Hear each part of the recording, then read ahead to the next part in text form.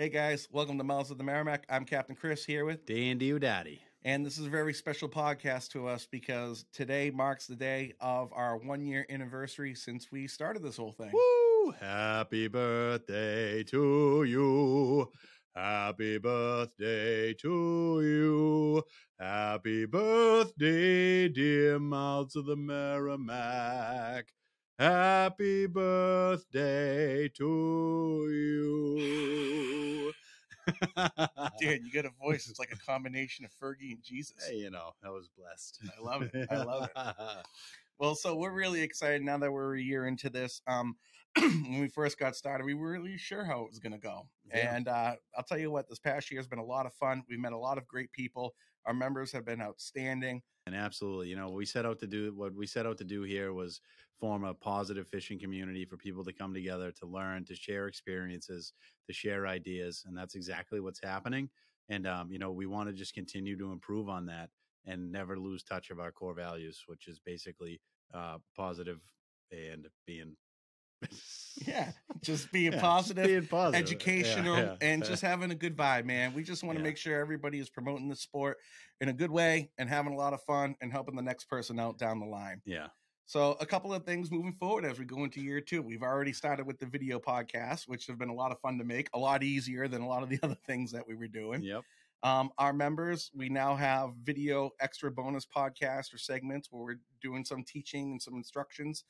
And we're going to even take it a step further. On March 23rd, March 30th, and April 6th, I believe, we're doing a striper seminar, 90 minutes apiece each night, 3 different topics for our members. I'm really excited about that. It's not going to be like most seminars that you've seen. There's no product pushing. There's no, this rod, this reel. We're going to be talking about techniques and strategies of the whys that we do things. We're going to go into real depth because what I figured out either through my own research or talking to the many guests that we've had on our podcast who are excellent fishermen, if you're not good at these fundamental aspects, no matter what you do, there are no tricks. There are no tricks to the trade. It's understanding the fundamentals of fish behavior. So we're going to take a deep dive into that. It's going to be 90 minutes apiece. So what's that going to be? 5.5 hours? Yeah. 4.5 hours? 4.5 hours. 4.5 hours. So if you're not a member of Mouths of the Merrimack, you can sign up for the club. All right, $7 a month, and that's one of the aspects that I'm really excited about. Another thing that we got going, we're going to do year 2 of we're going to call it the Anglers Expo this year, a new report. It's basically a combination of a flea market and a trade show. We got local shops coming in. We got local plug builders, rod builders, as well as people who local jig makers. Come get your weights, come get your hooks, your lines, your leaders, some custom lures, or, one man's trash is another man's treasure. We're going to have lots of folks coming in, trying to clean out some stuff that are in their basement, from high end to low end to just getting started. I just had a major shift in inventory, so I'm going to be offloading a bunch of stuff at the show. Yeah, I know. I'm going to have a couple 50 wides for sale. I know that's coming out. Really? Yeah. And we're going to have some great raffles, lots of lures, a couple rod combos, a bunch of things from our friends that have sponsored us. So that's that. That's going to be in April 29th at the Elks Lodge in Newburyport for those of you that are local. So really excited about that. And we're also doing our fish bingo tournament again this year. We had a huge turnout last year. It was a lot of fun. And Molly Lees, if you can beat her, she was our winner. She was able to get 5 fish in a row. She actually did a podcast with us, and she talked about her journey, how she had 1 fish left, and she went out of her way to go find it and go get it. So prize for that, again, thank you, Hudson's Outboard, a $500 gift certificate to there, where you can just load up on all kinds of fishing gear, freshwater, saltwater, boating, apparel, whatever you want. They got it, or Steve can get it for you. Second place will be some swag from Hudson, sweatshirts, t-shirts, that kind of stuff. And third place is one of my favorite items, my Grundon flip-flops. I know. The Grundon flip-flops is such a great value. Like, honestly, I can't believe I'm going into a second season and it's like I just bought them. Yeah, they're great. They're super comfortable. I have a bad back. I broke my back when I was younger, so I'm always looking for things that make my back a little bit easier after a long day of fishing or a long season of fishing. And those Grundon sandals definitely have that C-deck in there that are really great. Another thing coming out for our members is we just did, you'll see it, I'll post it today. Dan was able to find the ultimate Sluggo container. Oh yeah, absolutely love it. I've been looking all winter, actually years, looking for the perfect thing to hold my soft plastics in one confined space. So I made a little video up, a little review of this product from Reaction Tackle. And if you're a member, they actually gave us a discount code. We wrote them an email, told them how much we liked it, told them about Miles of the Merrimack. So if you're a member, go on our site and we'll have the code right there for you to type in at checkout, and you're going to save some money. So, you can't beat that, Dan. Yeah, no, it's awesome. And awesome. We're wrapping up some fishing shows. We got the Plum Island Surfcaster Show, another local club. We'll have a booth there, so come by and say hi. I'm doing a presentation at 9:00 that day on seasonal striper strategies. Talk about how, basically I think our season breaks down to about 10 little mini seasons, and how to fish those effectively. So I'm excited about that. Going to squeeze in as much as I can in about an hour of talk time. And again, you can come there and meet us, sign up for the tournament, sign up to become a member. A lot of things going on. But first of all, most importantly, thank you to our members, people who have put their trust in us and been engaged on the fishing forum. That's starting to pick up now. Now that the season's rolling around, a lot of good questions being asked, a lot of guys getting in the mode now that we're into March. So, just really excited for year 2. I'm really happy with the way year 1 went. And now that we're kind of committing to this video thing, it's going to be a lot easier for us to put out content, particularly during the season. Yep, for sure. And, speaking of fishing shows, our guest tonight is Captain Greg Vespe. He is the head of the Rhode Island Sportsman Anglers. Rhode Island Saltwater Anglers Association. Rhode Island Saltwater Anglers Association, or you guys might know it as RISA. He's got a big show coming up, the biggest fishing show in the Northeast down in Providence this weekend. He's a fantastic guy. I've been friends with Greg for 6 or 7 years now. He just became the head of it a couple of years ago. And, it's the premier saltwater fishing show by far on the East Coast. So, if you get a chance, swing down there this weekend. And, me and Dan will be there Friday and Saturday night, just kind of walking around, hanging out. If you see us, come say hi, introduce yourselves. But, it's a great time to go take a look at some gear that you might not get at your local shops. Yep. All right. So without further ado, we had some technical difficulties with Greg's podcast, but we made it happen. Yeah. So this is going to be the segue to that. Unfortunately, it's going to be mostly audio. Greg's going to send me some pictures so we can put something together. But great podcast. Talked a lot about his stuff. He's an excellent fisherman. Talk about squid. Amazing guy. Talk about squid. Talk about thresher sharks. Talk about tautog. We talked about his involvement in RISA and what they're doing with the policies and the kids groups. Talk about his boat. He's got a wicked cool little boat, a Swan Point. Never heard of it. Check it out. They don't make them anymore, but what a neat little fishing machine that is. So, all right, guys. Well, again, thank you. Thank you for supporting us throughout the year, listening to the podcast. And coming up here, we're going to have Greg Vespe. Thank you, guys. All right. Thanks again, man, guys. Really appreciate it. And Dan, speaking of all the fishing shows that are coming up, the biggest fishing show in New England is coming up this week, next Friday, Saturday, Sunday. Yeah, and I can't wait, honestly. It's something I look forward to every year because we flipped it to let's get a hotel room and have a good time. So yeah, awesome. Last year we got a hotel room, spent Friday night, got to see the show a little bit on Friday, a little bit on Saturday. There's enough to go for both days. And tonight our guest is the one and only Greg Vespe of the Rhode Island Saltwater Anglers Association. Yep. Okay. All right. RISA or RISA.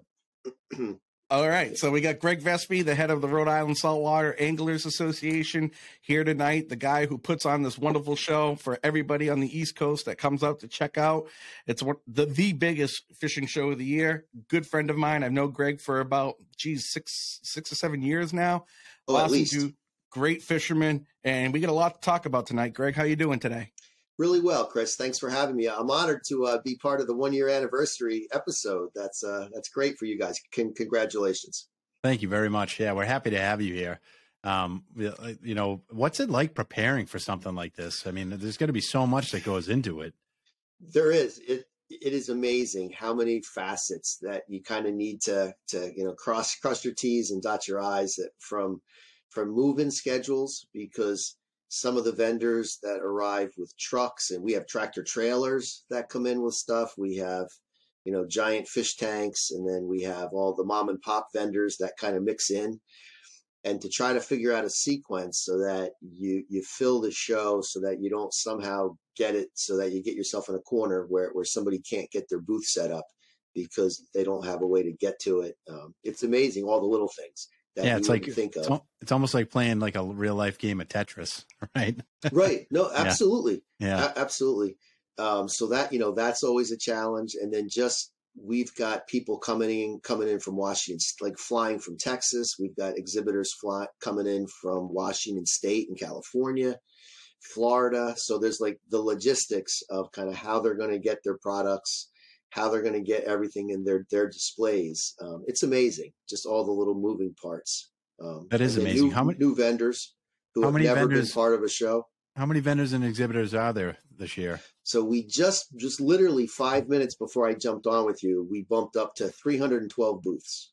Wow. So wow. It's an amazing amount of different exhibitors. And it's really, one of the neat flavors of the show is you've got these high-end, high-dollar national exhibitors that are part of the show. And then right next to them, you've got mom and pops that, have been making jigs in their basement all year for this show. And to me, that's the favorite part of the show, is that it's got this neat feel that's kind of classic Rhode Island.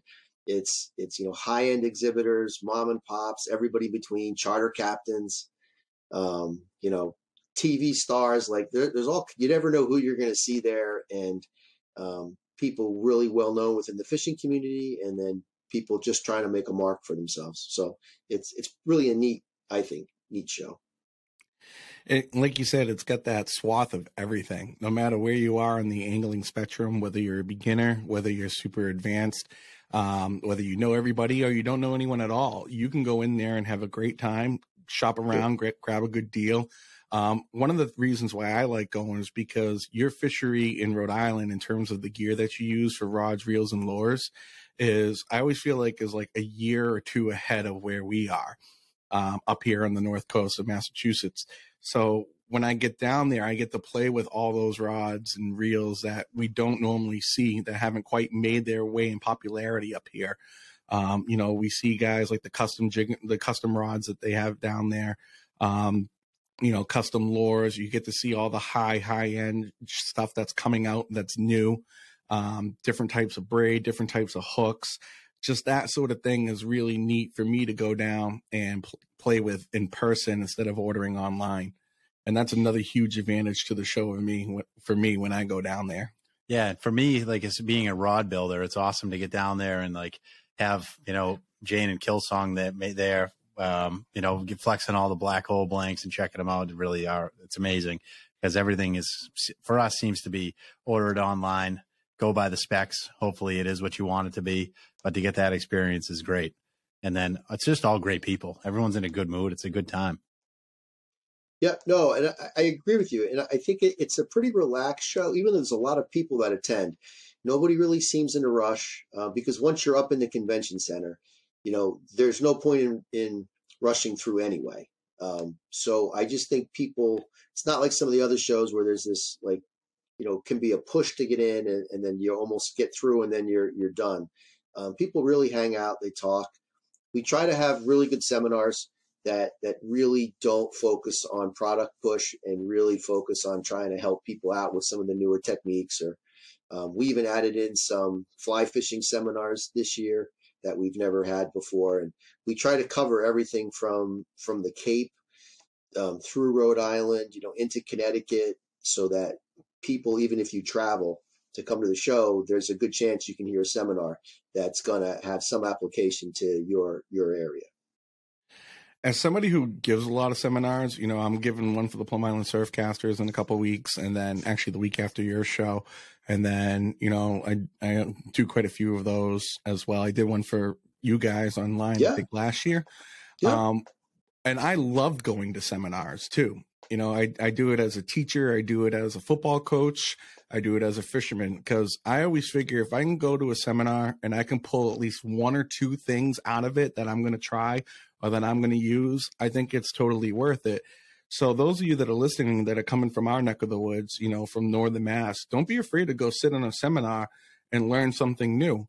I remember a few years ago when I just started doing my spot locking and pitching out mackerel and pogies, I got to watch Mike Roy do a seminar on something like that. And it was just good to see that somebody else was doing it and having great success. And I picked up a couple things from him.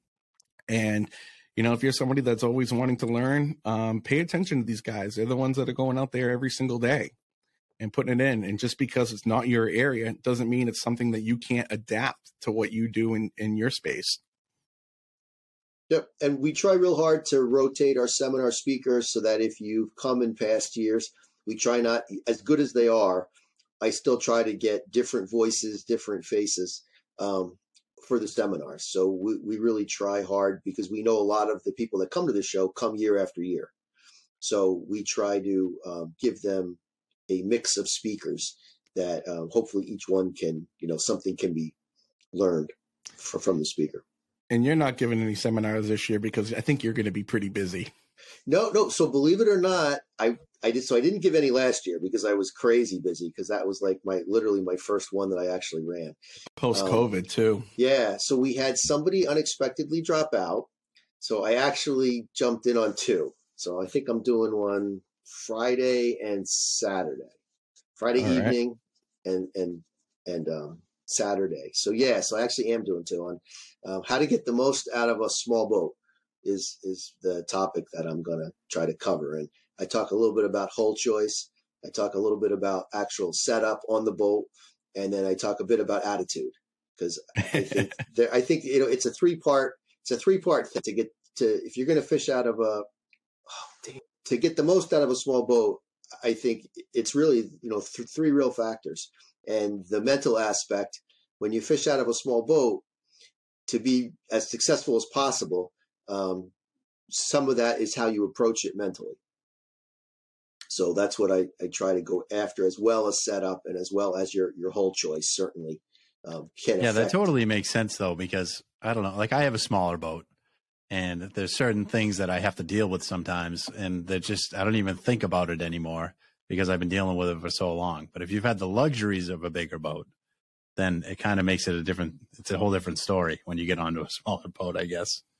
Yeah. So one of the things that I talk about is if you have a single fishing technique or approach that's your love and that's what you do, then the bigger the boat, the better for you, because there's going to be more and more days out there where you can do that singular approach. But that if you have a small boat, you can't do that because there's just not going to be enough days usually that if you're only going to do one approach that you can do it. And the explanation I use is off Rhode Island, there's a, Brenton Reef, one of the big rock structures. So plenty of guys love to, tube and worm Brenton Reef. Well, that's great. But if that's all you want to do and you want to do that every single time you go, you better have a pretty big boat because there's going to be plenty of days where you can't tube and worm off Brenton Reef with a small boat. So I talk about, the small boat guy has to be, I think, more flexible, more varied in his approaches, and even the species that he targets, because there may be some days where striped bass just aren't in the playbook because the conditions just don't allow for it.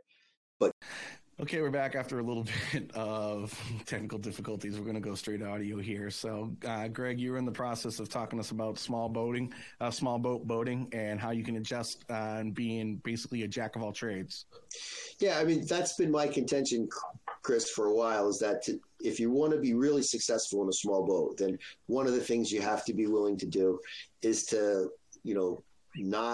not fight the weather sometimes and the conditions, and realize that there's probably the conditions that make it hard to fish for one species might actually be favorable to fish for another species. So if you're willing to change it up, one of the examples I use is if it's really rough and you just can't get out front and it's just not going to be a great day for striped bass, but those same conditions might give you a perfect drift wind with tide for fluke, or things like that, or you might have to go inshore and do something different. But there's usually some fish to catch, and the key with a small boat is to not force the issue and go find the fish that the conditions are allowing you to catch that day.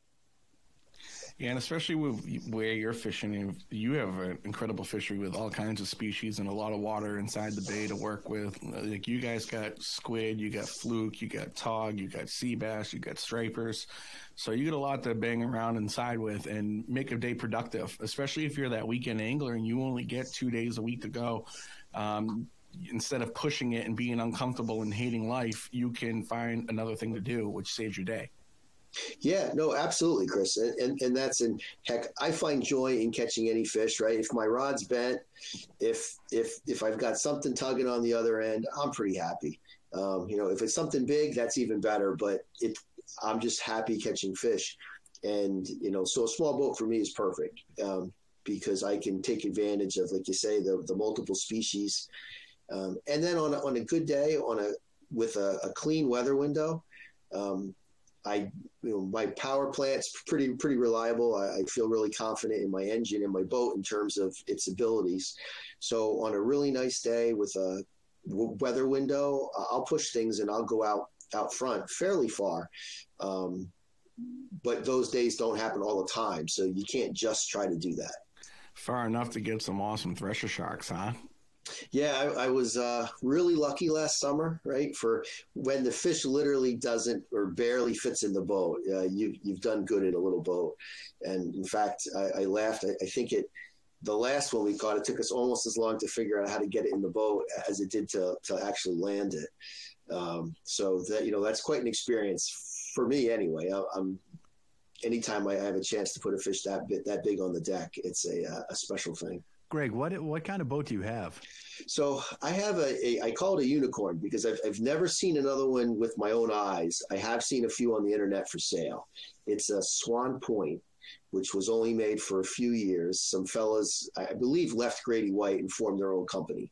So it was built in North Carolina, and it has a really neat hull design. It's got a very, very deep bow, and with almost that goes vertical. It almost goes straight down into the water.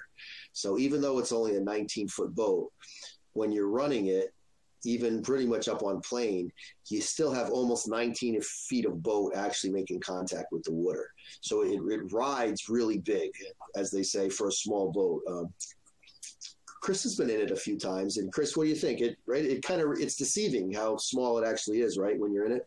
I cannot say enough good things about that little boat, man. The way you have it tricked out, the way it rides is unbelievable. It's actually made in Washington, North Carolina, where Pear Customs are made, where our boats are made.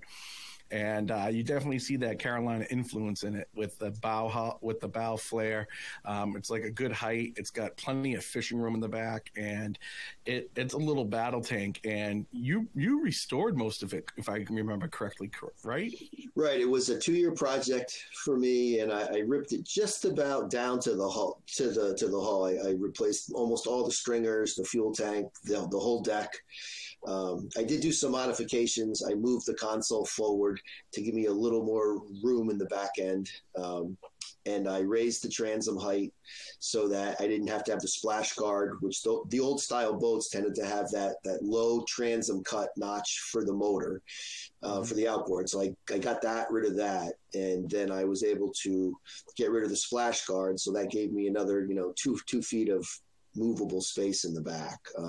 So I didn't fully close off the transom. It's still notched for the outboard, but I did raise it so that I needed the next longer leg, and that cuts down on needing the splash guard. Nice. Yeah, and you get a 140 Zook on that? Yeah, and for me, that's that's fine, right? A 150 or a 175 would certainly make the boat move a little faster. But most days, most conditions, the 140 will push me fine. And it just sips fuel, which then lets me take that small boat like further offshore because, I know I've got plenty of fuel capacity. And I'm happy with it. I mean, some guys might want a little more speed. My top end is probably 26 to 30 miles an hour. So, I mean, it moves, but certainly not as fast as some boats. Well, it kind of definitely has that down east style hull, like that feel of it where it's more plowing through the water. But when you're a 19-footer, you don't want speed. You rather be comfortable in like a 1.5 foot chop or some rollers out in the bay. So it's a very versatile boat. It's an excellent fishing platform. I mean, when we go talking, we usually have like 3 people on one side, and I don't feel it list at all. It's very nimble. You're saving on gas. You did a great job on the restoration, and it's got some sexy lines on it, Greg. Thanks. Yeah, no, it is pretty. And I had the T-top custom welded, and I had it made a little smaller. So one of the people look at the boat and they don't think it's a 19-foot, but part of that is because it's deceiving, because you're looking at what you think would be a normal size T-top, and it seems like there's plenty of space, both in the bow and off the transom. But I actually had it made pretty small, so it does protect you when you're running the boat if there's heavy rain and things, but it doesn't give you quite as much protection as most T-tops do. But the upside of that is you've got way more you're not constantly worried about where the T-top is when you're casting, or setting the hook, or things like that. You're not banging into it every time. How was it pulling that thresher into the boat? Yeah, no, it was quite an experience. We got 2. One was a male, and it was a little thinner and a little lighter, but they were both 12 feet plus. Wow. So a few hundred. So that's like 24 feet of fish, right? Oh, 12 feet with the tail? No, yeah, with the tail. So they were, weight-wise, we're talking, the one was probably around 3 and change, and the bigger one was, all of 4 1/4. So for my little boat, you get a 400-pound fish in that thing, because I have a bit of a bow cap, and there's not a lot of. There was maybe a foot at each end of that, when it was laid out on the whole boat. So coming home, the bigger one, somebody hit it with the hose to try to rinse a little bit, and they woke it up. So that was a little bit. If you want to see like 4 guys in 12 feet of shark in a 19-foot boat, there was this mad scramble for about 30 seconds. It's terrifying. Yep. How long did it take you to get them in? So the bigger one stayed down. It never jumped once. In fact, we never saw it until the end game. Like, never even put eyes on that thing. That was like 3 hours. The first one jumped a bunch, and I think it tired it out a little bit, and it was a little smaller. So we got that one in probably 2 1/4. But the second one just broke your back. It just, from the minute it hit, it went down to the bottom, and it just stayed there. You couldn't move it. It just would swim with the boat. That's awesome. Now, did you go out specifically targeting sharks? Yep. That was our intention, and we were, to appeal to thresher sharks, right? Typically, you want to try to have maybe a little bit of a smaller bait than you might for some other sharks. Mm-hmm. So we caught the first one on a whole giant squid that we had caught, earlier in the season.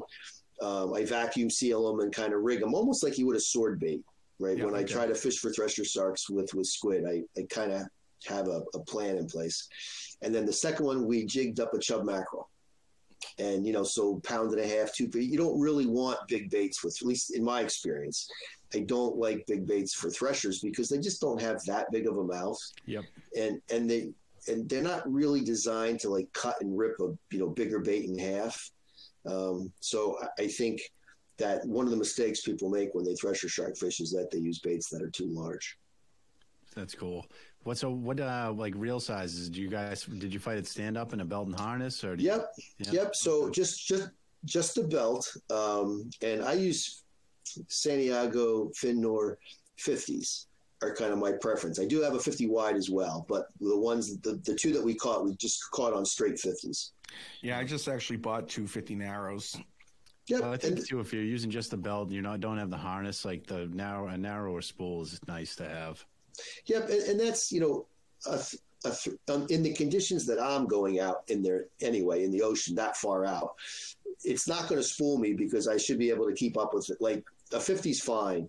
I can run with that fish and stay with it, and not still to be mention able to. A 19-foot boat, it's definitely pulling the boat around. Yeah, no, absolutely. So for me, a 50's fine. An 80 would probably be a quicker, result, but my boat 80s just don't fit with my boat. They're just a little big, and I don't really have the trans. I would have to reinforce. I think I wouldn't want to put an 80 like in a rod holder against the fish because I don't think my gunnels are really intended for that. I would probably want to reinforce them a little bit more before I actually tried, with a larger setup. If I actually tried to fight it from the gunnel, I don't know that would work real well in my boat anyway. Yeah, it's always a sketchy situation on a small boat when you have the swivel rod holders and the big gear when you're really putting out like 35, 40 pounds of drag. Like, yeah, you got always something to be nervous about there. I want to get back to something. So you got your thresher, and that was I remember you telling me when you sent me the picture, it was like one of your things that you wanted to check off your bucket list, catching a thresher on your own boat. Right. So I had gone out with Captain BJ Sylvia, who's another probably friend of the show, or if not, probably at some point will be. Yeah, we're gonna try to get him on. We got some openings coming up, and he'd be a great one to have on here for sure. Right. He's a character, right? So you can't not listen to BJ and not laugh and have a good time. So that would be fun. But BJ had taken me out, and we were out sharking, and we actually had a really large thresher on, and I didn't have this. Hadn't fought very many really large fish before in my life, and I think I was overexcited. And the rod was probably a little long. Like it wasn't the ideal setup for a big shark, especially one that was going to stay down on the bottom. Yeah. And we had hooked, and it just flat out kicked my butt. And with the first fish of my life, it just had its way with me, and that was it. It finally. Actually, which was amazing, it broke the wire leaders snapped. Really? And so what we thought was, it seemed like it broke because we knew about how long it was. It seemed like it broke about 6 inches from the hook, and what we really thought was the wire had gotten wedged up between a pair of teeth. Yeah. And over the course of an hour or two, it just back and forth. It just basically, it was a single strand. It was piano wire. And I think it just finally created a weak spot. So anyway, we were, we were heartbroken when it happened. But anyway, that stuck with me. I had never, it was my, one and only chance at a large thresher, and I'd never had another opportunity. And boy, once you get a fish that just kicks your butt, right, it just stays with you. And you're just like, oh man, I just, I'd like to get one. I'd like to kind of redeem myself. So it was really fun to go out in my own boat and, have that intention, try to find one and then get it in the boat. So I felt redeemed a little bit after we were able to do that. Great redemption story. And you're somebody who's been fishing your entire life, and it's like, and there's probably so many people that don't get that opportunity ever to go offshore and pull on something big like a tuna or a thresher or a mako or even a blue shark for the first couple times you catch them, Oh, yeah. And it's a whole different ball game. You might think but you don't know until you're there.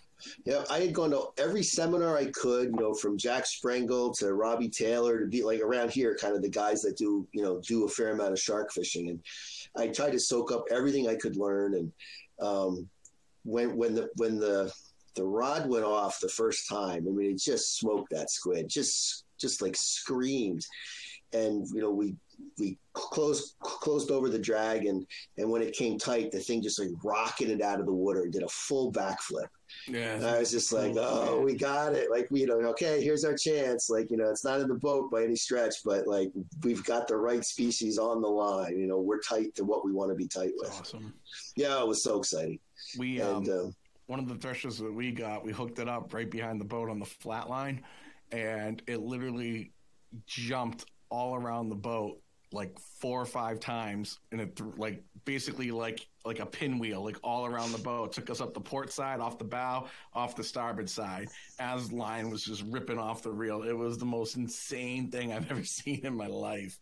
Yep. It was scary. We're like, what are we going to do? Yep. They're amazing fish, really. They're so cool. I think if it wasn't for mako sharks being even probably more unbelievable, I think, right, the only thing that threshers lack is just they don't have the teeth and quite that mako attitude maybe. But boy, when you hook one, they are something special, and they're just beautiful. Incredible fish, right? Just graceful, incredible fish. Yeah, and like you see the pictures of them, they look brown, but when you see them like in close up, like you can see like those purples and the blues. Oh yeah, they're really beautiful, and that eye and that tail is no joke.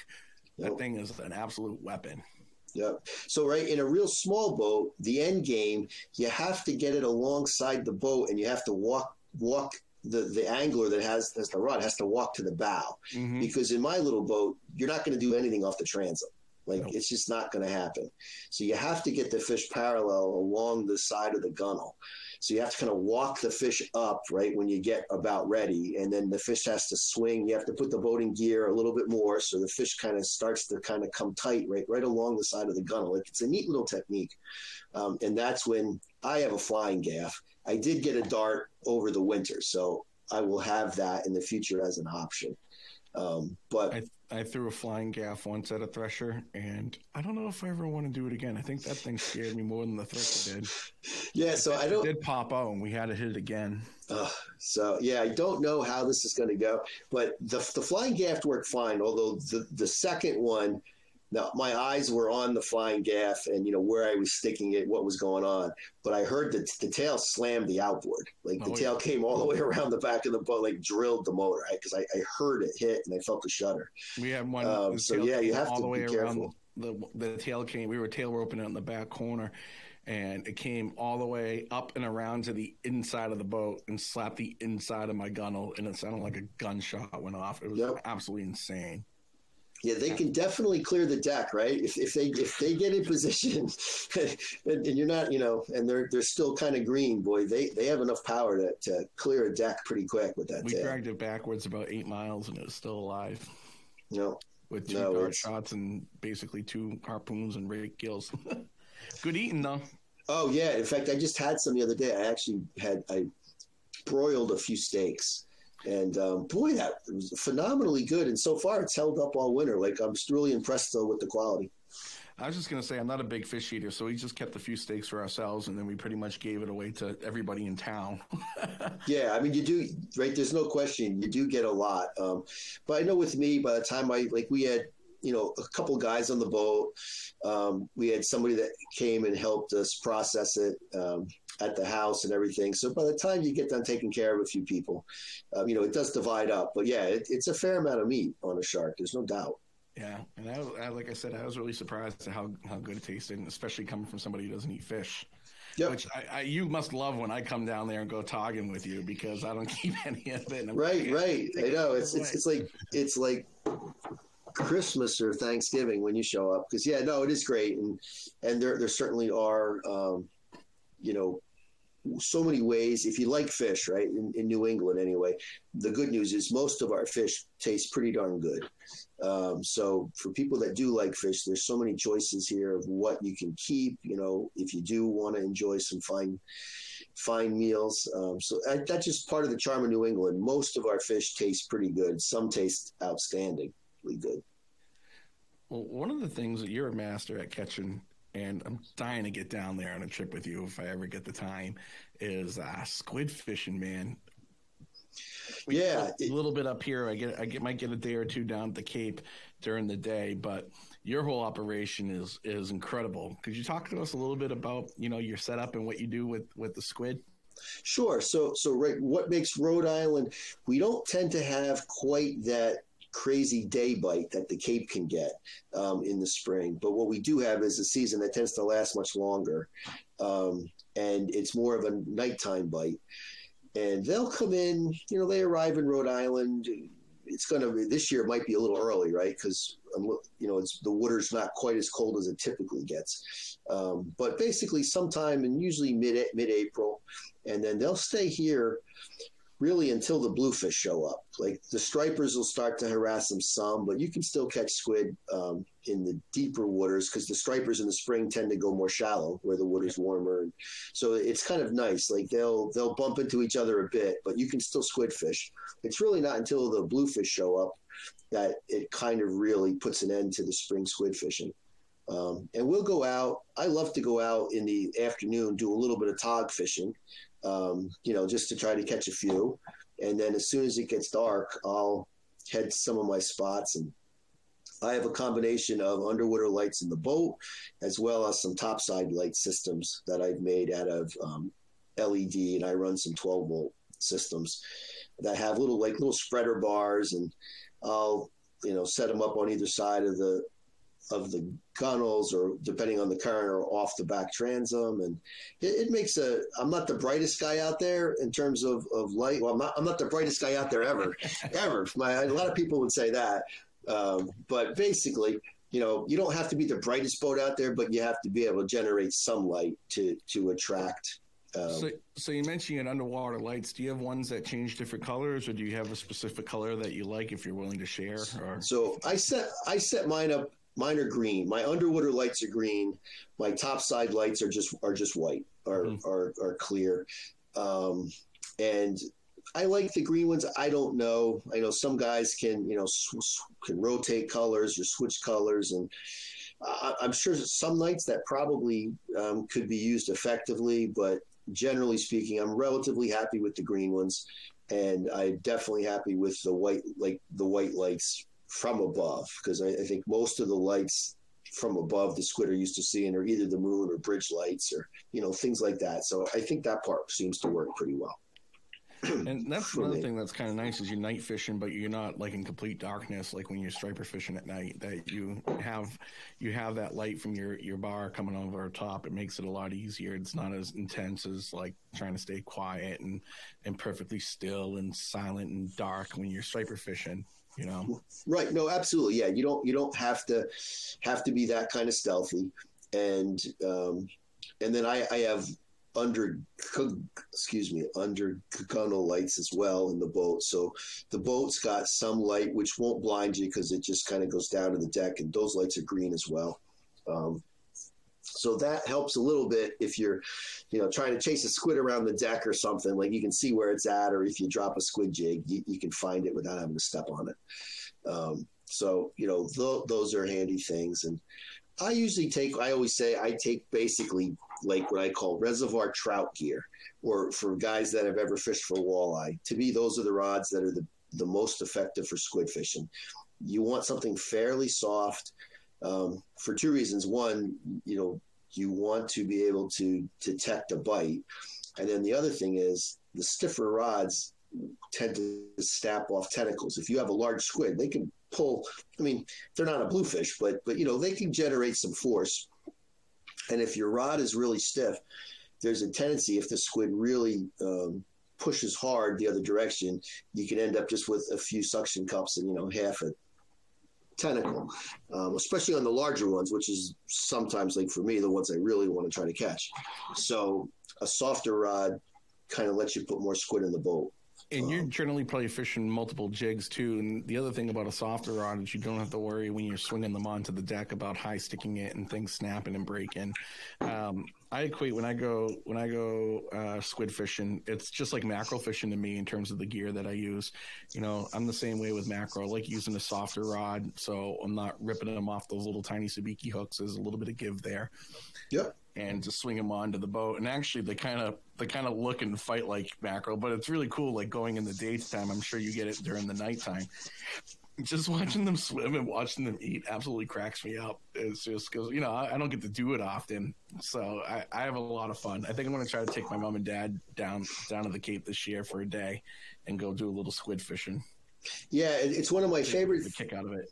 Oh, it is. It's one of my favorite things to do with guests because it's fun, ink's flying, just to watch them change colors. And like, it's just an amazing creature. Kids love them, adults love them. Like, they're really neat and they're fun. And there is some skill to it, but you can also take somebody that's really very limited in their experience and skill level, and they can still have fun catching squid. So it's a great thing to target.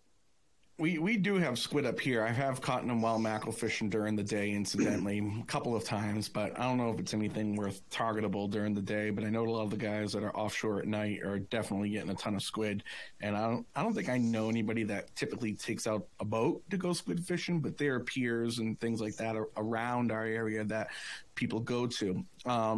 Do you have any suggestions for somebody who up here who might be getting into squid fishing? What kind of lures and setups that they should use?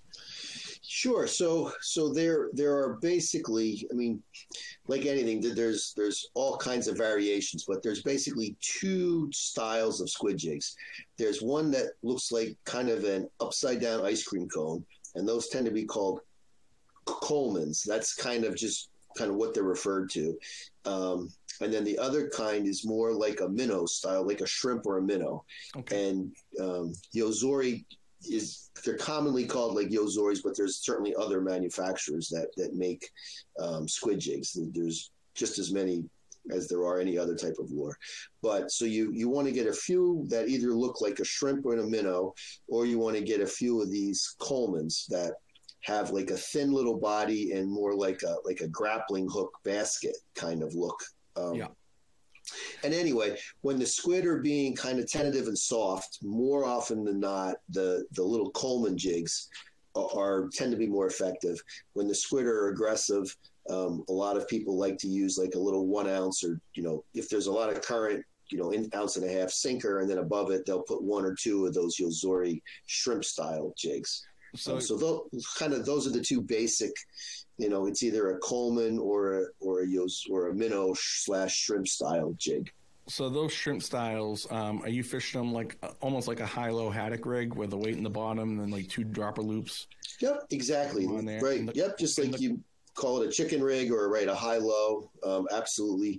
And you want to space them a little bit so that if you have to leave space, if you get a squid my suggestion is anyway, if you space those jigs enough so that if you happen to catch a squid on the top, on the high, as you're slowly reeling it in, that squid's going to drop down, and you don't really want it to try to cover up the second jig, because a lot of times if you can catch one and they're in the area and you kind of reel slow when you first hook the first one, there's a reasonable chance you can pick up a second.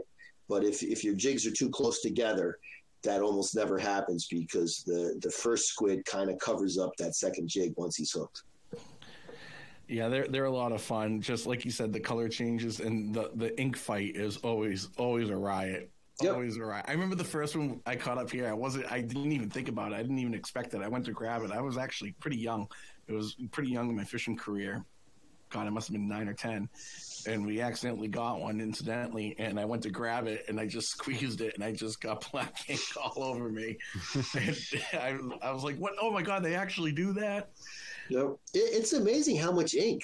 They don't stop. No, right. I am continually shocked. And even when I'm cleaning them, like the next day, I'm like, these things still have ink in them. Like, it is amazing.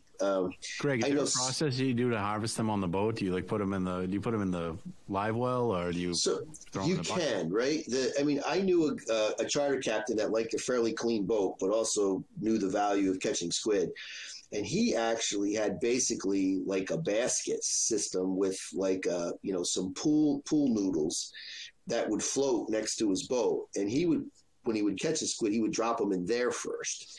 So they would basically still swim around, but they would kind of panic. They would bump into the basket, and they would ink out a fair amount, so that when he did at the end of the night bring him into the boat, that was probably the cleanest technique I've ever seen. But my theory is once I have a squid in the boat, I don't like to be dropping them over the side, out of the boat. So I don't tend to go with that, but I have seen that work.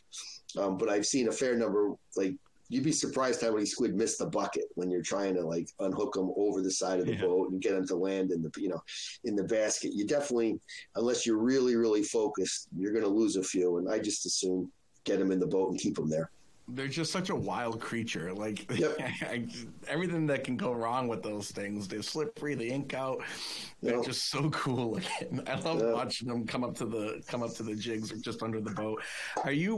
So I know where we go up here, it's mostly anchor. We mostly anchor for them. Are you anchoring? You drifting? Kind of a combination of both. So I really do like to spot. Like one of the times that I love to spot lock, and I'm fortunate enough, right, to be able to have one of the Minn Kota spot lock systems.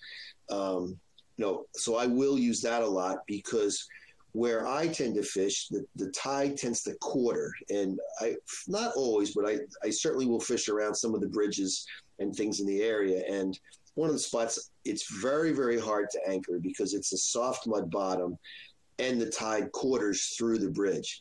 So to figure out, before I had that system, sometimes I would anchor. I mean, I'm not exaggerating, 5-10 times before I was happy with where the boat would actually land. And then even then, right, an hour later, as the tide changes or the wind changes, you still wouldn't be where you want it to be.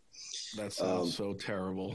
Oh. Yeah, no, it was brutal. It was brutal. And, and I'm fishing in 30, 40 feet of water. So there's a fair, it was a bit of a process every time you had to anchor or re-anchor. So I am so spoiled now with the spot lock, with the ability to spot lock. But anyway, so I tend to be fairly still when I'm squid fishing, although there are nights where there's just this, like, they're just scattered on the bottom. And in which case, yeah, a slow drift is actually more effective than staying put, because if you can get them to see the jig, they'll hit it. They just won't school up. They won't concentrate. So whether that's because there's predators in the area and they just don't want to do it. Like, I haven't figured out, Chris, why some nights that's the case. Yeah. But I've literally, I first learned that because you'd get ready to go. You'd basically give up the end of the night and you pull the anchor. Meanwhile, a couple of guys still fish because, there's nothing to do while you're pulling in the anchor. And we'd start to pick up squid. And I'd be like, okay. But at that point in the night, you don't want to reset the anchor again. So you kind of would go up to, like, the head of the drift or what you thought might be the drift. And sure as shit, we would, start picking up squid. So now I'm quicker to go to that. If it seems like it's a frustrating night and I just can't get them to concentrate in any number, but it seems like if I do find them, they'll hit. Then I sometimes just covering grounds is the answer. Maybe that drifting from their perspective, it looks a little bit more like they're getting further away. I'm assuming you're kind of keeping it down on the bottom a little bit more. Oh yeah, you're drifting, as opposed to whatever, like jigging up and down and getting different depths. You're probably just dropping it down and kind of dragging it a little bit, And right. So it's probably in the strike zone longer. And as it's moving away in a horizontal direction, those things are probably like, oh shit, I better get that now. Yeah, no, that totally makes sense. And it tends to be with the Yozori style, with the shrimp style jig. Tends to be, if we are going to drift, that's the jig that I'm using. And right, that looks like a little shrimp. And if you've got it on, a foot and a half, off the bottom on a sinker, then that just looks like a little shrimp or a minnow just kind of sliding by with the current, a foot off the bottom. So you're right that from a natural presentation standpoint, I have no doubt that, that probably looks much more realistic than something just going up and down vertically in one spot, which probably in real life doesn't happen very often. I got to get down there with you one night. It's on my bucket list. Yeah, no, I'd love to have you. I said we do a little afternoon of togging because, I don't hammer the spring tog as much in terms of keeping them, but they're certainly fun to catch. And we'll do a little bit of that for a few hours, and then right before it starts to really get dark, we can set up and squid and see what we can do. Well, every time I get a chance to go togging with you down in the fall, man, that's one of the things I always look forward to. It's an absolute blast. We always have a great time, and that is a fun fishery. And you guys have done a wonderful job as charter captains and angler associations to make sure it stays a great fishery. It's something that I've been watching from afar the last 10 years of my life, and just seeing that grow to what it's become as a world-class fishery. And a lot of that goes to the fishermen down there holding themselves accountable. Chris, we are so excited about that. That if you had told me a couple years ago that we could actually be able to get, some of the laws changed and have some protections on these large trophy tod that everybody is getting so excited about, I would have told you it's not going to happen. But it did. We were able to build this coalition of charter captains that were very concerned about, the long-term health of the species, and recreational anglers in general. And our club kind of ended up becoming the voice, so to speak. But it was this whole coalition. It was tackle shops, and even head boats were part of this that supported this. And what we basically said was, one of the few bummers about the slot with stripers is you can't catch your club record, you can't catch your personal record, like you can't catch the state record, right, or the world record right now. Right? Nobody can catch it. So we didn't want to do that. We didn't want to take away, because I do think that's one of the fun fun parts of fishing is that chance, right? That once in a lifetime chance. So we said, listen, we want to put protections on these big tog, but we don't want to take away somebody's ability to do that, right? To accomplish, that feat. And so we worked with the state and we said, well, what if, in Rhode Island in the fall, the limit's 5 tog apiece, right? Yeah. And we're like, okay, what if of that 5, only one could be, what we would call a trophy, an absolute monster. Like, because then you can still catch your state record, your personal record, your club. Like, it doesn't take away any of that, right? You can still catch the biggest tog on the boat that day. Yeah. You can still get all that if that's what you're into. But on the same hand, we don't want people to just sit there and just hammer on these big blackfish because they grow so slow. And it's become such an exciting part of the fishery, catching these monster blackfish. And we're like, what's the compromise? And so we ended up working with everybody, and we came up with one of your 5 fish can be a trophy, but that's it. They, the rest of them can all be nice, healthy sized fish. So what's regulation wise considered a trophy? So we consider anything over 21 inches on a blackfish to be a trophy, which is basically, depending on how fat they are, right, in the spring or fall, but 7-8 pounds is, so you can catch all the 3 to 5 pounders, which in all honesty, that's a really nice fillet. You can chowder that fish. You can do a lot with a 5-6 pound blackfish. And that's a boat limit, right? Five per boat. So it's 5 fish per person. The charter captains, it's just 5 fish per person. So if they have a five guys on the boat, they can still catch 25 blackfish and come home with that. But only 5 of those 25 could be large trophies, basically 1 apiece. Gotcha. On the recreational anglers, we're capped at 10. So a non-charter boat that goes out, it's a 5 fish limit per person. But once you get to 10, the boat's capped anyway.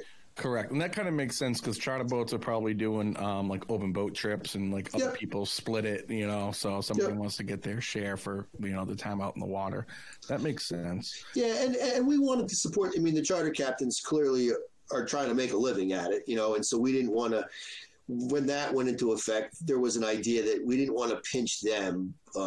So the way it comes out is, like I say, if I'm just on my boat with one other person, the limit's the same as it is on a charter boat. It's 5 apiece. But if I pack, 4 or 5 guys on my boat, which I don't tend to do that often anyway, but if I do, then the boat's capped at 10. Yeah. So that part of it, and then on top of that, of each person on the boat, only one, and this is even for the charter boats, only 1 trophy per person of the 5. Gotcha. So it's exciting. And then what's really cool is that was in Rhode Island, right? We had that rule passed. Actually, this will be the 2nd year now that it's in effect in Rhode Island this spring. And over this winter, just last month, I think, the state of Massachusetts announced that they were also going to match Rhode Island's regs. So now Massachusetts as well has instituted the 1 trophy fish per angler. All my togging experience has been in Rhode Island. I had never togged in Massachusetts. I know we have a few kicking around our area. I just haven't gone out and tried it yet. But every year I say I'm going to. I really hope this year I get a chance to. I think they're moving north, Chris. Yeah, I'm sorry. I think some of them are coming through the Cape Cod Canal, and I suspect maybe a few are going around the Cape, but my guess is more of them are working their way because the canal itself has decent tog fishing. Yeah. So I think they're just cutting through and they're just moving up, and it wouldn't surprise me if it's a fishery that starts to, over time, up your way charter captains love them because I can imagine. They fight like heck. They're reliable.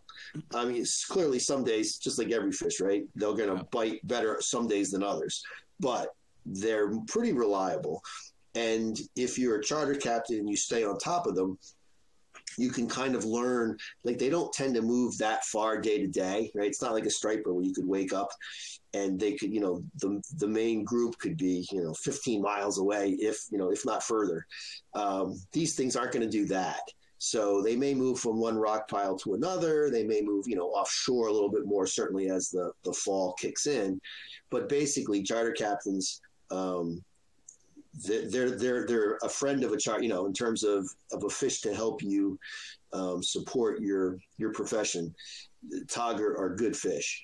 So if you can get the population to continue to grow up there, I think the captains are going to warm to them pretty quickly. I hopped on a boat.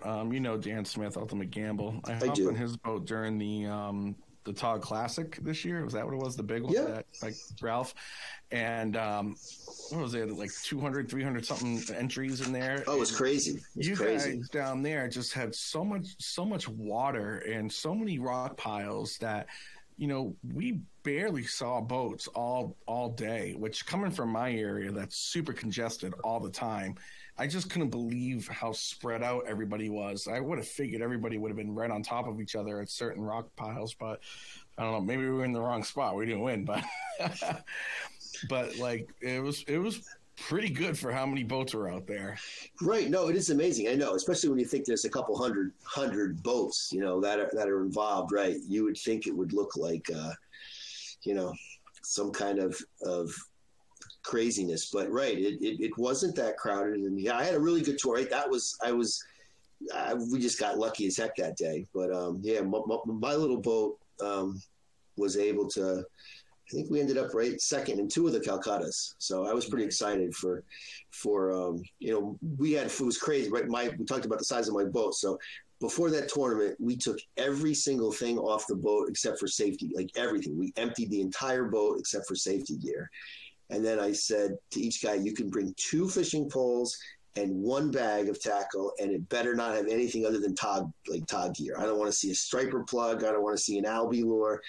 All I want, like if I'm going to put 5, we're going to have 5 guys on this boat, I want 10 rods and I want a little tackle bag each, and we're going to have, 2 bushels of crabs, and that's it. Like that's what we're going to war with. Yep. So it was pretty funny because, yep. And we were able to find a little wreck that had some fish that hadn't been pestered too much, the prior couple days. So, but yeah, those tournaments are fun, and what was nice about that tournament is they gave out oxygen tablets. So if you wanted to keep, a couple of the big ones alive, get them weighed in and get them back, you could do that. I mean, they that's are the other a neat. hardy fish, man. Yep. They live, and we had a few in the cooler, and they in like some water and in the live well, they were just living forever. Oh yeah. No, they're great fish. And if you throw in a couple oxygen tablets, even in the cooler, by the time you leave the ramp, or you put them in a cooler and get them to the weigh station, they're fine. So that was neat that the tournament did that. And with there only being 1 trophy apiece, in the rules, even though there was a lot of people in the tournament, really compared to the old days, the actual number of tog that were kept wasn't that different than it would have been on a normal day because of the new rules that were put into effect. I don't know if I think I introduced to him, but my buddy Justin from up here, I worked with on the party boats for years, won the kayaks division. Yes. Tournament. I met him. Nice guy. Yep. That was a nice fish too. That was actually he had one of the few true, it was 10 pounds plus that fish. I believe so. Yeah. Yeah. It was a big fish. He fished for an hour. He got one that was like 9.5 as well that he let go. Yep. I could not break it. I was just tickled pink with the fish that we were catching, but I could not get a 10 true 10-pound tog on a real scale, I always joke, right? On a certified, fish always get smaller in tournaments, but on Dan's scale. Yeah. We could not get it. Our boat, all 5 guys, we ended up with a better than 9-pound average. But we could not get a 10. I mean, and not even close, right? We didn't even they were 9s, but they were not 10s. Not a single one. No matter how many fish we caught, they were not going. Just weren't going to be 10-pounders. So I brought some of my own gear because I wanted to see how that would work for tog. I brought some of my striper rods, and I was bringing a slow pitch jigging rod. I won't do that again. That is not the right tool for the job. So Dan's on a tear right now building rods. And nice. If you were going to build me a blackfish rod, what off the shelf rod or any particular blanks that you recommend? Because I need to get myself set up for when I go down there with my own one ready to go. I can't be borrowing yours, even though I love them. So one of my favorite I have two favorite tog rods. One is a mud hole blank. It's an MHX. I think it's a 50. And I tend to use, it might be a 40, but I think it's a 50. So for deeper stuff in the fall, especially when you're using 6, 8, or 10 ounces of lead, I like that mud hole blank. That's the one you let me use. I love it. Yep, right. It's a really nice blank. And then I also have a Crafty One Custom that's got the, the spiral guide system on it. And that is, it might be a Bushido. It might be a Bushido blank. An Antec Bushido. Yeah, I think so. And it's a little softer, and it's a little more parabolic. So, so it's a little slower on the hook set. And some days I really like that because I almost think it keeps me from being too quick when I'm pulling the crab away from the tog. So I kind of bounce back and forth between those two rods. And then my spinning, if I'm jigging, like a tog jig, light tackle spinning in the spring, I'll be honest, I have a Shimano Terramar that I like, right? It's pretty universal. And I like, which is funny, right? I like the Southeast. So that the Terramars come in a Northeast and a Southeast edition, or version, I should say. And the Southeast one is tailored a little more to redfish and snook. And I actually like, for whatever reason, that's the one that I like to jig for blackfish with, is the Southeast version. I actually like the Southeast version better when I'm striper fishing as well. Isn't that something? They're very similar to my TFOs that I use now. I like the TFOs because they have more of a like a tapered bend to it. Like as you apply more pressure, it bends a little bit more to that parabolic bend once you hook a fish. But in terms of working lures and that fast action, those Terramars, man, you can't beat it. And again, I like the Southeast version for when I'm throwing plugs and need quick hook sets. The Northeast version for me is good if like you're live lining bait or something like that. But the Southeast version is what I would go to if I was casting plugs and things of that nature. Yeah, and that's something. And they're hard to get up here. Like you literally I have to search on the internet to find the Southeast. When you go to order one, they always try to direct you to the Northeast. So you really have to make an effort to, like, I don't know any of the shops that stock the Southeast ones here. I think they just came out with a new version of it. The one thing I don't like about the Southeast, which is kind of why I moved away from them and went to the TFOs, is that the butt's too short for me. Right. It's only like 9 inches. It drives me crazy. Right. Yep. No, they're not perfect, but the blank is I've thought a little bit sometimes about buying one and then just taking it to one of my favorite rod builders, either Ralph or Ted, and be like, hey, I know it's perfect, like it's brand new, but just strip it and change, because I know what you're saying. That's certainly one of the issues, is that it's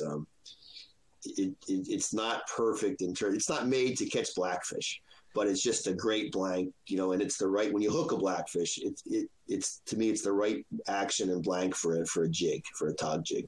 Correct. I was using my TFOs when I was going with the jigs last year, and no, I really liked the way those worked out. It was my conventional stuff that was just not happening for me. Yep. So yeah, either the MHX blanks I like for blackfish, and then I'm almost positive it's a Bushido. It could be a Samurai, but I think it's a Bushido blank that Ralph made me, a tog rod, and they say it's a little bit slower.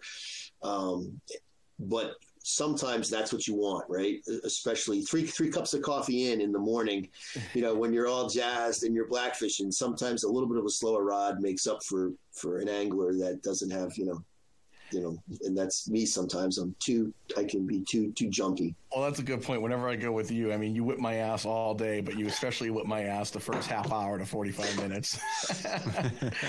I'm almost just like, this guy's not going to bring me anymore if I keep losing fish here. No, listen, tog will drive you nuts, and that's when you have a group of people on the boat. If the person that has the least skill starts doing really good, it's almost always because of the way the bite is. They're reacting slower, and for whatever reason that day or that hour in the tide anyway, right? That's what you have to do. So I've kind of learned that's if I'm catching fish right away, it's usually a quick hook, it's working fine. But if the kid that's never gone blackfishing that I bring on the boat starts smoking them, I'm like, okay, the problem's me, and I'm being too quick. And this kid that doesn't know what he's doing, is waiting until he really knows he has a fish. And I'm like, and that's clearly why it's working the way it is. So I've learned that to kind of see on the boat who's doing well early, and let that kind of explain to you what the bite is telling you. Dan, when you're haddock fishing, are you a quick hook setter on it, or do you let them nibble it and suck it down a little bit? I'm a quick hook setter. Yeah, I think I am too. I don't know. I just feel like with haddock, I know when I got them. Yeah. So I like probably the second bump, the tap, and then the come back again. Yeah, I've never been tog fishing, so I can't wait to get out. I mean, everyone says that. They talk about the bite being like a tap, and it's pretty quick, and you got to set the hook. And then Chris was expressing in a previous podcast we did about having the softer tip and how the hook set just isn't there if you're using something that's like slow pitch. And you're talking about these HMX blanks. There's one that I built. It was the first rod I ever built. I acid wrapped it. That might actually be the exact same blank, Dan. And I think it might be the one. So, yeah, I gotta get down there and get on this, because the fish are so funny looking to me. They got those big lips. Oh yeah. No, they're great, right?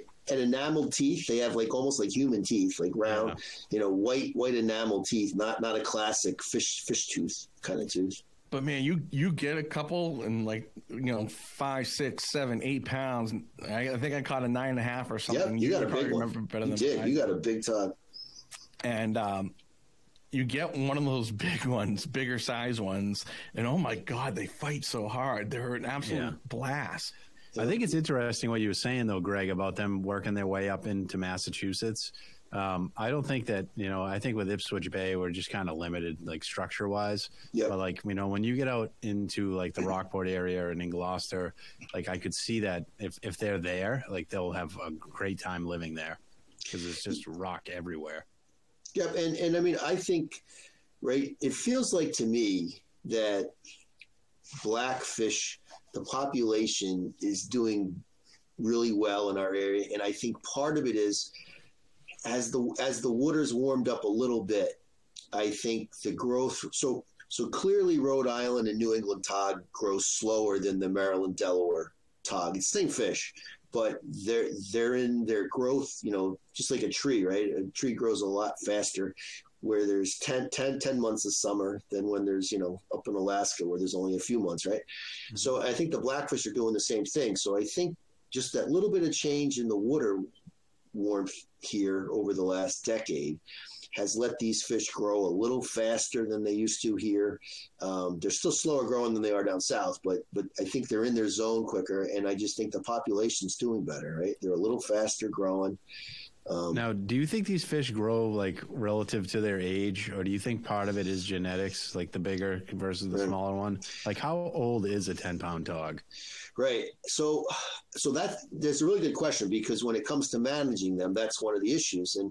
And most of the actual scientific studies that have been done on tog in the southern part of their range. So I try never to get in beefs on social media, because no one ever wins. But one of the things that you'll hear, these guys are like, when we were trying to protect them, there were a few people, and listen, everyone's entitled to their opinion, but they were, it's stupid what you're doing. It's not going to accomplish anything. These fish grow. And some of the studies they were citing were accurate, but the studies were done in Delaware, where the water's in their growth zone way, many months longer than it is up here. So when I talk to our biologists in Rhode Island, they think that to get into that, 10-pound range, the fish here are pushing 20 years old. Wow. They're old, they're, and some of them 30, 35 years. So that is, but some more studies should be done. Like that would be one of the things I'd love to see some more funding on, because my belief is that, there should be some studies up north done, because I just don't believe the growth rates are the same as down south. So how much moving around do these fish do? It's just, it amazes me that you could go to a place like a wreck that was probably holding tog and then catch a fish that's 30 years old that hasn't been caught with how popular it is. So what's cool is about, and that's why part of the reason we were able to push these regs is that unlike most fish that kind of swim around and the fish you protect here, like, striped bass, right, could end up in a gill net in North Carolina. Tog, that's not what happens. Tog tend to just move in and out, but a state's fish in general tend to stay, like, it's one of the few fish a state can actually control what happens, I guess is what I'm saying. That you're not at the whim of what a state 3 states down is doing. So that these fish they do move, but they tend to move inshore to offshore, not up and down the coast. So, and then when the water gets real cold, there's a feeling that they basically just kind of shut down, and, maybe they'll nibble on a barnacle or two, but they're just not aggressively feeding, because in the spring, I have some friends, my son's a pretty good spear fisherman. He'll get tog a month before I do, practically, and I'm fishing the same spot. Like, I know they're there because he's spearing them, but they're just not feeding. So there's a definite temperature zone where they'll hang, but not actually actively feed much. And so that's part of it too. So they don't have, they're not feeding 12 months of the year to be caught. I guess they could end up in a net or something, but they'll move offshore, and they'll tend to go deeper. And like, I've caught them cod fishing, just playing around sometimes off like Cox's Ledge. I mean, all the way out, like as far as you can get out and still find structure in Rhode Island in the winter. So they'll move fairly far out. But at some point they just get hard to catch. They just, and then in the spring, like I say, they'll come in shallow to spawn. But they're definitely in before you can catch them, because my son will get them, 3-4 weeks ahead of me. And then there's some argument that these real big resident tog don't do that. They just hang out in their wreck, and that's just where they, live out their last year. So I don't know how true that is,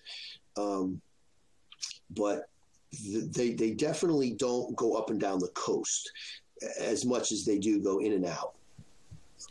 So you talked about that springtime, like a temperature. Is there a magic temperature number you're looking at for my own sanity if I go give it a shot here? If you don't mind. I mean, right, I think 50 degrees is kind of what everybody seems to cite. Yeah.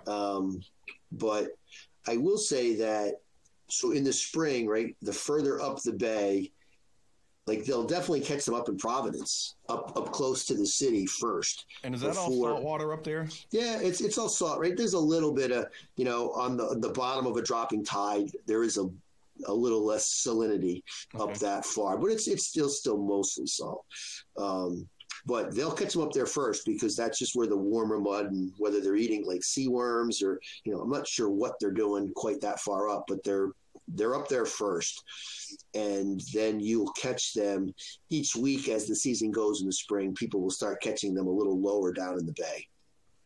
And I don't pester the heck out of them in the spring, so I'll kind of wait. So in Rhode Island, there's a 2-month season in the spring, April and May. I really don't bother them in April, because I would have to go up the bay to get them. And I'm fine with them, because they're spawning in the spring. So that's what's going on. And I'm fine with it. I'll fish for them basically 4 weeks. I'll fish for them for the month of May. Yeah, that's cool. And even then, it's mostly just to have fun. I'll keep a male or two. If I catch a spawned out female, I keep them once in a while. But mostly in the spring, it's just to have fun. Try to get a real big one. And then I'm chasing squid at night. Now, Greg, you're a hummingbird guy, right? I do. I have hummingbird products. Yep. So do you have a Solex, Apex? What is it? What are you using for a fish finder? So I've got Helix, right? I've got the Chevy. Wow, you got the Helix. Yeah. All right. I'm the guy that drives the Chevy. All these years, but I'm happy with you're well tuned in the fishery, and you have been probably your whole life, I would assume. How much has that changed the game for you and how you fish for these fish? Is there a certain strategy you've applied now? Do you spend less time at spots? Right. So there's two things. One is, right, it is amazing, especially with tog, because they're so structure oriented. Every once in a while, you'll get one where you don't think, like back in the day when you could catch winter flounder, here in Rhode Island. I've caught a few, on a mud flat with a sandworm trying to winter flounder fish, and they've been big. And I'm like, what the heck is this tog doing here? So they will surprise you, but in general, right, they are so structure oriented. And so your sonar and your side scan, which I think Humminbird has just an outstanding side scan, is key. And in the spring, I'm looking for more like a broken bottom, like rubble. Again, whereas in the fall, I'm looking for heavy structure, right? Big boulders, rock piles, wrecks. And yeah, with tog, the big decision is, do you need to wait for the tide to get right, or do you need to go find another spot? So that's always the battle. And I don't, like the real BJ, they're what I consider the really good captains. Robbie, BJ. I mean, there's plenty of excellent captains in Rhode Island, but the guys that I look up to the most, that's what they're so much better at, is knowing, am I on big fish and I just need the tide to change a little bit more before they start chewing, or is there, am I wasting my time? And so I still get caught in that sometimes. I'm far from as skilled as those guys are, but with the Humminbird stuff, you definitely can mark some fish, even though tog are tight to the bottom. I can see them on my sonar when I'm on top of them. Are you using the 2D or the imaging to kind of pick those up? So I will typically start off with using the down imaging to find the structure. And then once I find the structure, when I'm trying to find tog, I'll go to the 2D. So I'll use the kind of the high intensity, right, high definition view to find the structure. And then once I find that structure, then I'll switch over to 2D and see what's around. Yeah. And that's kind of how I tend to do it. And same thing, I'll scan with the side scan if I want to try to, make sure I'm where I think is the best place for me to be. And then I'll go to the down imaging, and then I'll switch to 2D. So I still like 2D. I'm one of the guys that I will, bounce back and forth. And sometimes I'll have one on 2D and one on, one screen on down imaging. But I still like 2D more than a lot of guys do. I'm primarily a 2D guy too. I don't know. I'm just used to it. I like it. It's just the way I roll. I mean, I do a split screen most of the time with that. Yep. But if I'm just doing one, I'm usually on the 2D. Yep. And I'll tell you, with squid, you have to go to 2D. Squid don't show up on down imaging, right? Their body type is so close to the density of water that you're just not going to get, you need as much return as you can possibly get if you're actually trying to find squid. Yeah. So I'll do the same thing. I'll put, I'll do a split screen. And one of the cool things BJ and I used to always joke, if you come across something and you mark it and it shows up on down imaging, it's probably not squid. So, it could be bait fish, and there could be squid around. Yeah. But if you're marking strong on down imaging, you would have to have that thing really, really dialed in to mark squid. But the 2D squid show up pretty well. So sometimes I'll do split screen, and if one screen's blank and one screen's loaded, I'm like, okay, those are squid. One of the biggest questions I get from the Humminbird guys or people who are looking into Humminbird, what are you running for transducers on your boat? So I run the standard I run a Humminbird transducer. It is I would say they're higher end transducer, but it's a stock transducer. Is it one right up the stern mount, the transom mount? Yeah, I run a transom mount. Yep, and I have it set. I have it really well positioned. I'm really happy with that part. And I think positioning is so often kind of the key. You've got to make sure you've got clean water when you're running. I don't even have a high speed. I can, when you go on the blogs and social, everyone, you have to have a high speed transducer. You have to do this.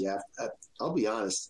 I guess I'm pretty lucky with my boat, and I get clean water back where the transducer is. But I can hold fine with that through 22, 24 miles an hour. Oh, wow. And my boat, I'm only doing 30 anyway, at max. And at that point, I'm using my G. Like, I'm not looking for a fish at 30 miles an hour. I'm just not. I have to say the same thing. So I have two boats. And the smaller boat, I have a Helix on it, and it's just a Helix 7. But when I first hooked it up, I was shocked by the actual image quality. I was like, this thing is friggin' awesome. Yeah. And then where I positioned it, I just set it. I still have to get some sealing in there. I just wanted to mess with the transducer height. Yep. And I was surprised how it holds bottom. It's holding bottom at 30 miles an hour. And I was like, wow, I guess. And I look back and I don't even really have a big rooster tail coming out or any of that. It's getting clean water, which is great. Now the Solix, on the other hand, the transducer is so big. It doesn't hold bottom like the Helix does by any means. And I am definitely putting I bought the through-hull to be able to hold bottom with the DI. Yeah, it's right. Oh, So some of it, right? Some of it's has to do with hull, right? Some of it's the transducer itself. It's amazing, but I'm pretty fortunate, and I have right now. I have the Helix 15 Generation 4, so I have one of the newer ones, and then I have a 10. I think it's a Generation 3. So I have two side by side in a small boat. I like having two just because it's some redundancy. I only have one transducer. Because that I'm not worried about. It's more like my GPS. Like if something goes wrong, and my little boat, if I'm 25 miles offshore, I think I can still get home anyway. But it's nice to know I've got two independent GPS systems. Yeah, I run two as well. I got a 13 Apex and a 10 Solix. Yep. And that redundancy is really nice. And then my transducer setup is I actually have a shoot through, a Humminbird shoot through, and neat. A splitter to the transom mount. And the shoot through is nice because I can hold bottom pretty much up to 35 miles an hour, no problem. What's really nice too is I can cruise, along the beach along a contour line, going 18 to 23 and mark bottom and mark a school of fish and stop and pull back on it. And actually, it's kind of a little trick I learned with you when we were fishing Block Island that time. We were kind of driving around in the afternoon, going pretty quickly, looking for schools of bass on the fish finder, and that's something I kind of applied to up here, and it works out particularly in the fall when they're all clumped up in big schools, moving up and down the beaches. So neat, nice to have that option. Yeah, no, for sure. And then I do have my Minn Kota trolling motor is linked through my fish finder, so I can control it through the fish finder. So that helps too. It's a really nice aspect if you're running both the Minn Kota and the Humminbird to have them talk to each other. Yep, it is, and I'll cheat especially when we're blackfishing. If you want to drop back, if you think, especially if you've been fishing in a spot for a while and all your crab pieces and the X have all been drifting back, and every time a blackfish steals your crab and cracks it up and you put another one on, eventually you've started to create a pretty good jump slick, especially the more you miss. So it's nice to be able to just, drop back 5-10 feet, or again, sometimes it's not dropping back because anybody with a regular anchor, you can drop back. But sometimes because of the way the current or the wind or the structure is, you want to kind of slide, you want to quarter a little bit. You don't maybe want to drop straight back. Correct. So it's just so nice to be able to be not only do I want to go back, do I want to go over, or like in that tournament, in the TOG tournament you were talking about. So I was sitting on a wreck. I was almost like a diver excavating the wreck. I worked a grid pattern over the course of 6 hours. I basically did a grid pattern on that wreck. Like we hit every spot you could hit on that. Like I would just jog 20 feet to the left, 10 feet back. It was like playing chess, 5 feet over. Like I just kept working, and some spots didn't have much and some spots did. And that was, I felt by the end of that tournament, because that's such a short tournament. It's basically one tide, right? Which is awesome. I mean, that's so much fun. It's a shootout, essentially. Yeah. You have one tide and maybe a little bit extra, but that's about it. So I felt like by the end of that tide, we had, at some point during that tide, we'd put a hook on every part of that wreck that I thought had a reasonable chance of, holding the fish. And you couldn't have done that with an anchor. It just wouldn't have. And Greg, when I fish with you and I see how much you jog and pull up the trolling motor and just to move 10 feet this way, 15 this way, before we even put a line down, I can't even imagine having to throw an anchor down in that situation multiple times. So the amount of time that you're saving with that spot lock is just, there's no comparison, man. And you use that to your advantage. Most guys would probably be good enough, like, oh, I'm going to try here, maybe here. But you'll still work around quite a bit until you see exactly what you want to see. And, all right, drop them down. Let's go. Yeah, it really is. And sometimes it's always a balance, though, because you want to give a spot a chance and, you don't want to just waste time by trying to fine tune something that doesn't need to be fine tuned. But yeah, no, I do believe that more often than not, it pays off to be where you want to be, especially blackfishing, because they're not going to move too, especially at first. Once you get the bite going and everything, then maybe it's a little less specific. And I don't tend to chum, like in terms of actually putting a chum pot down. So, that's the other option is if you don't have the ability to do that, then you have to get as close as you can and then try to figure out a way to draw them to you.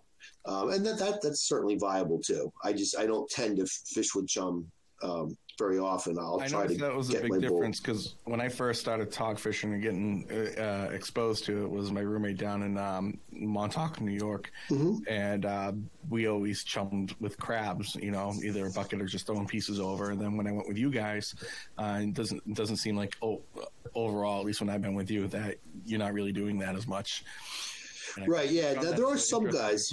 Yeah. There are some guys in Rhode Island that do, but the other thing is, right, there's just so many fish here you don't have that and also in fish you are not trying to catch.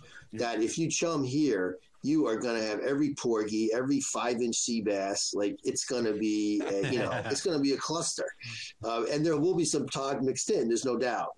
But especially with the guys that like these jigs now, which are a little more surgical. It's almost a disservice to chum to a certain degree because you're just going to bring everything and its brother in for the feed. Yeah. I couldn't believe when we were down there talking all the albies that were jumping around us all day. I was going on in my mind. Yeah.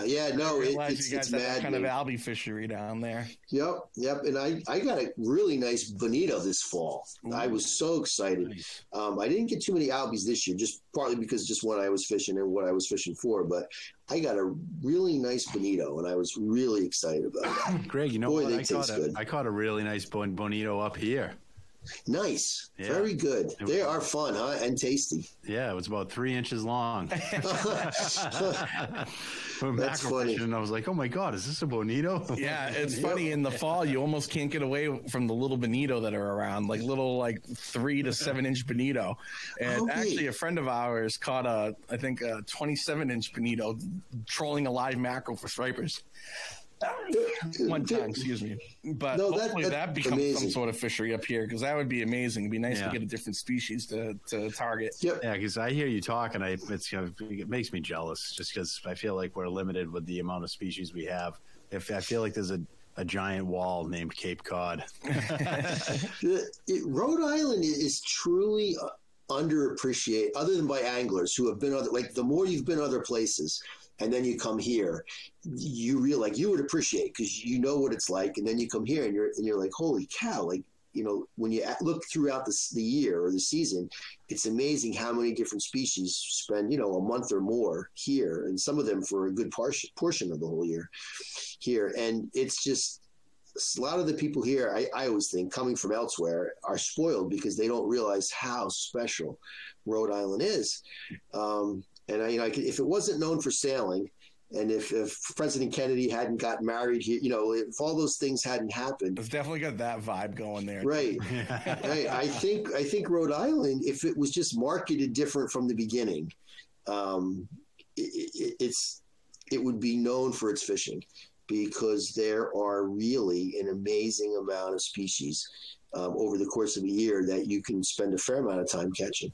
Well, Greg, I told the story quite a few times in the podcast, but it was on your boat where I caught 5 different species and 5 different casts with the same lure. I'll never forget that as long as I live. Yeah, no, and it's just, I grew up in Jersey, and certainly the fishing in Jersey can be very good, but there can also be periods where you really have to work. and where if you're fishing inshore anyway, there's not a lot of, different species at times that you're really going to catch. And I mean, I was fortunate in the service. I fished up and down the East Coast. I fished the West Coast and, all different places. And I tell you, Rhode Island, I mean, other than maybe Florida, right, where the same thing, there's just such a variety of fish. But I mean, aside from that, I don't know any other place where you can realistically put, a half dozen or more legitimate fish that you might want to catch, in the same day in the same boat. Yeah, exactly. Yeah, it's amazing. Cool.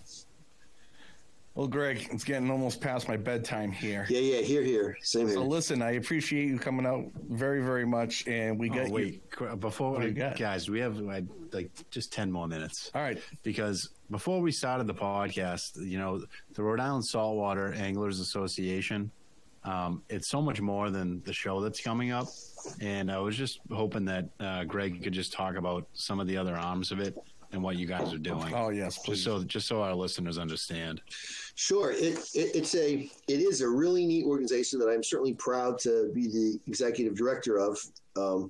And we're basically, we're a three-armed or a three-legged monster, three-armed monster, whatever word you want to use, in that we have the association, which is general anglers. It's made up of recreational anglers, charter captains, and just, general rec anglers.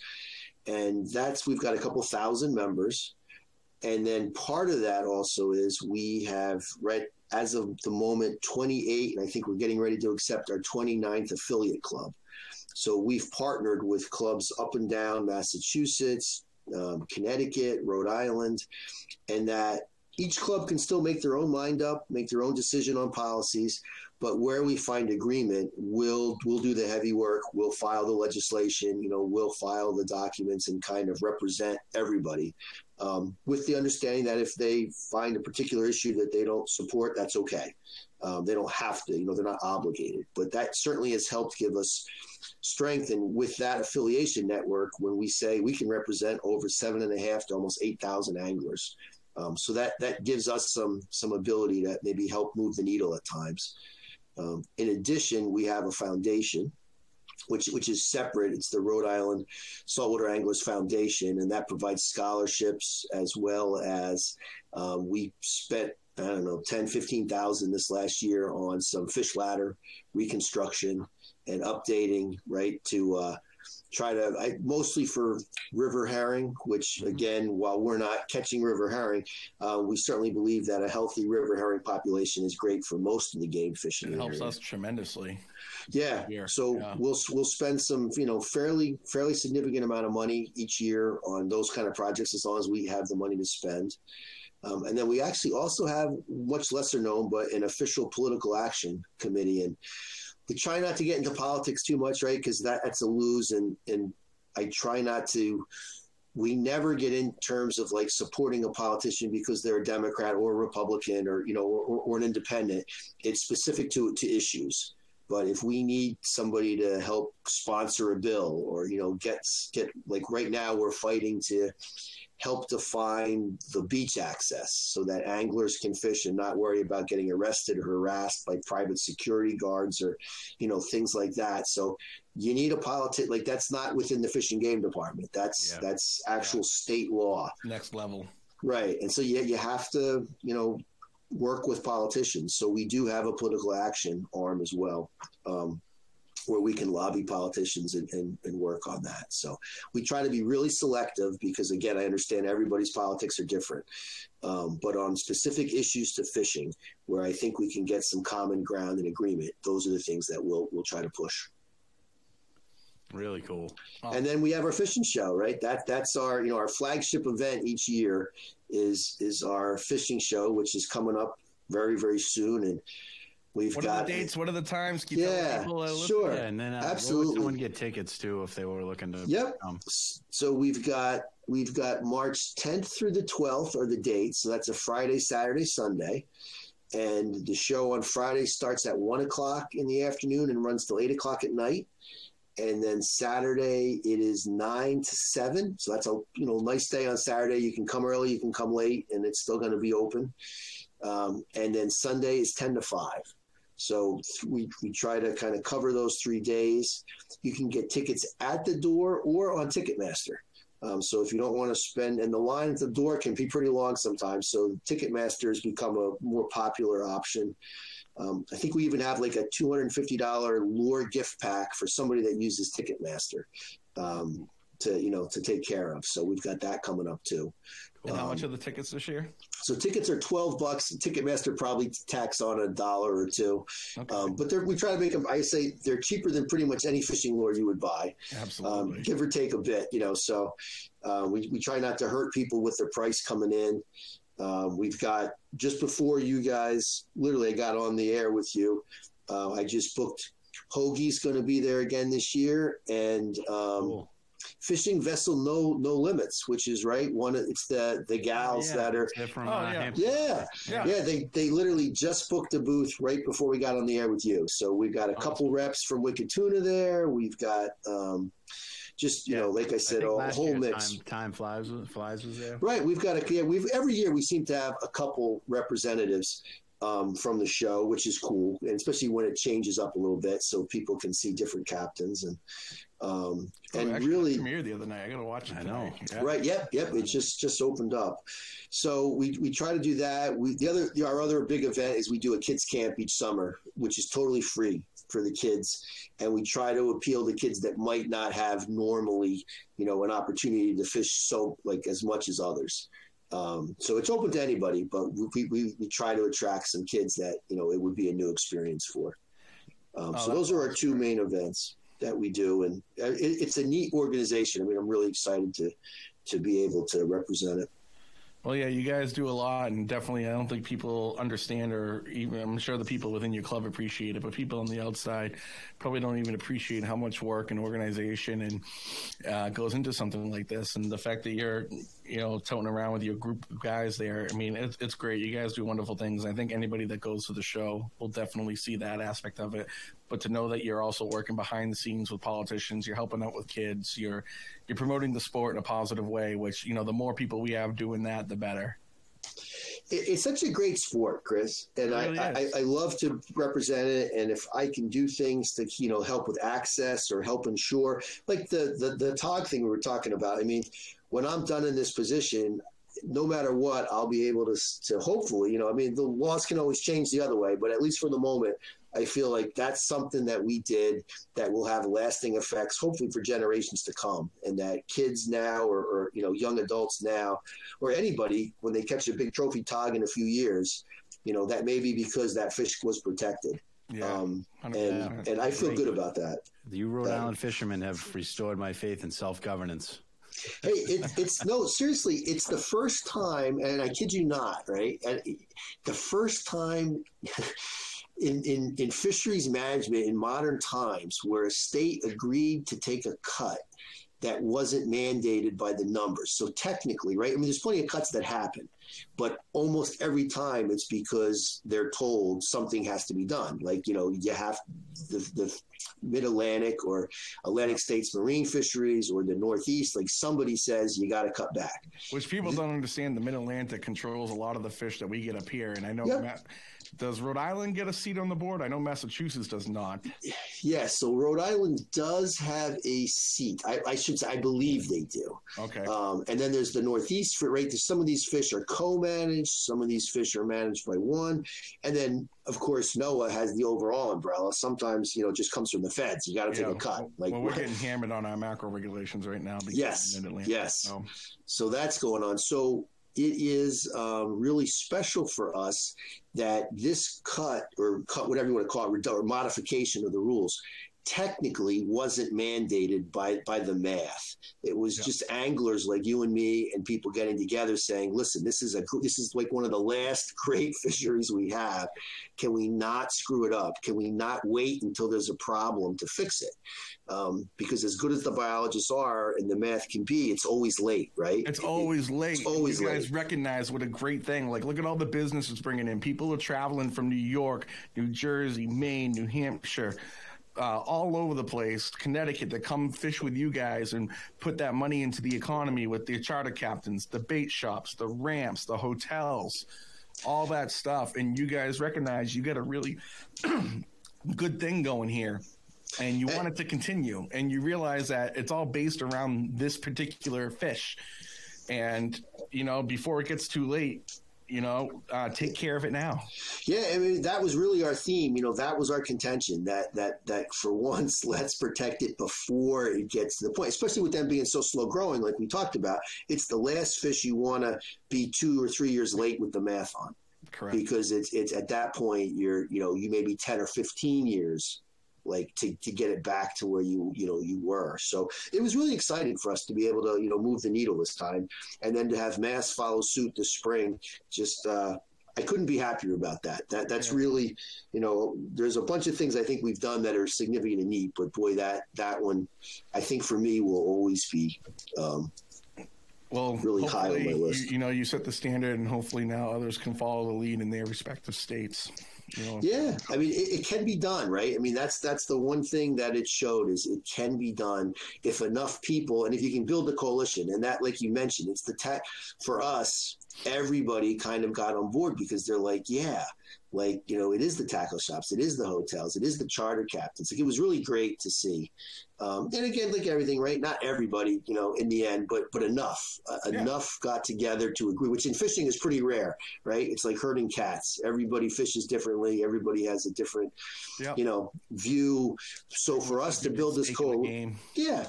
And I get that. But for us to build this coalition was really special. Yeah. So thanks, guys. Hey, thank you, man. Yeah, that was great. Thanks a lot, Greg. It's great to hear you. Yep, I'll see you soon, right? I hope. Yeah, Another little next week, guys. Chris and Dan here. Thank you, Greg, very much for coming out with us tonight.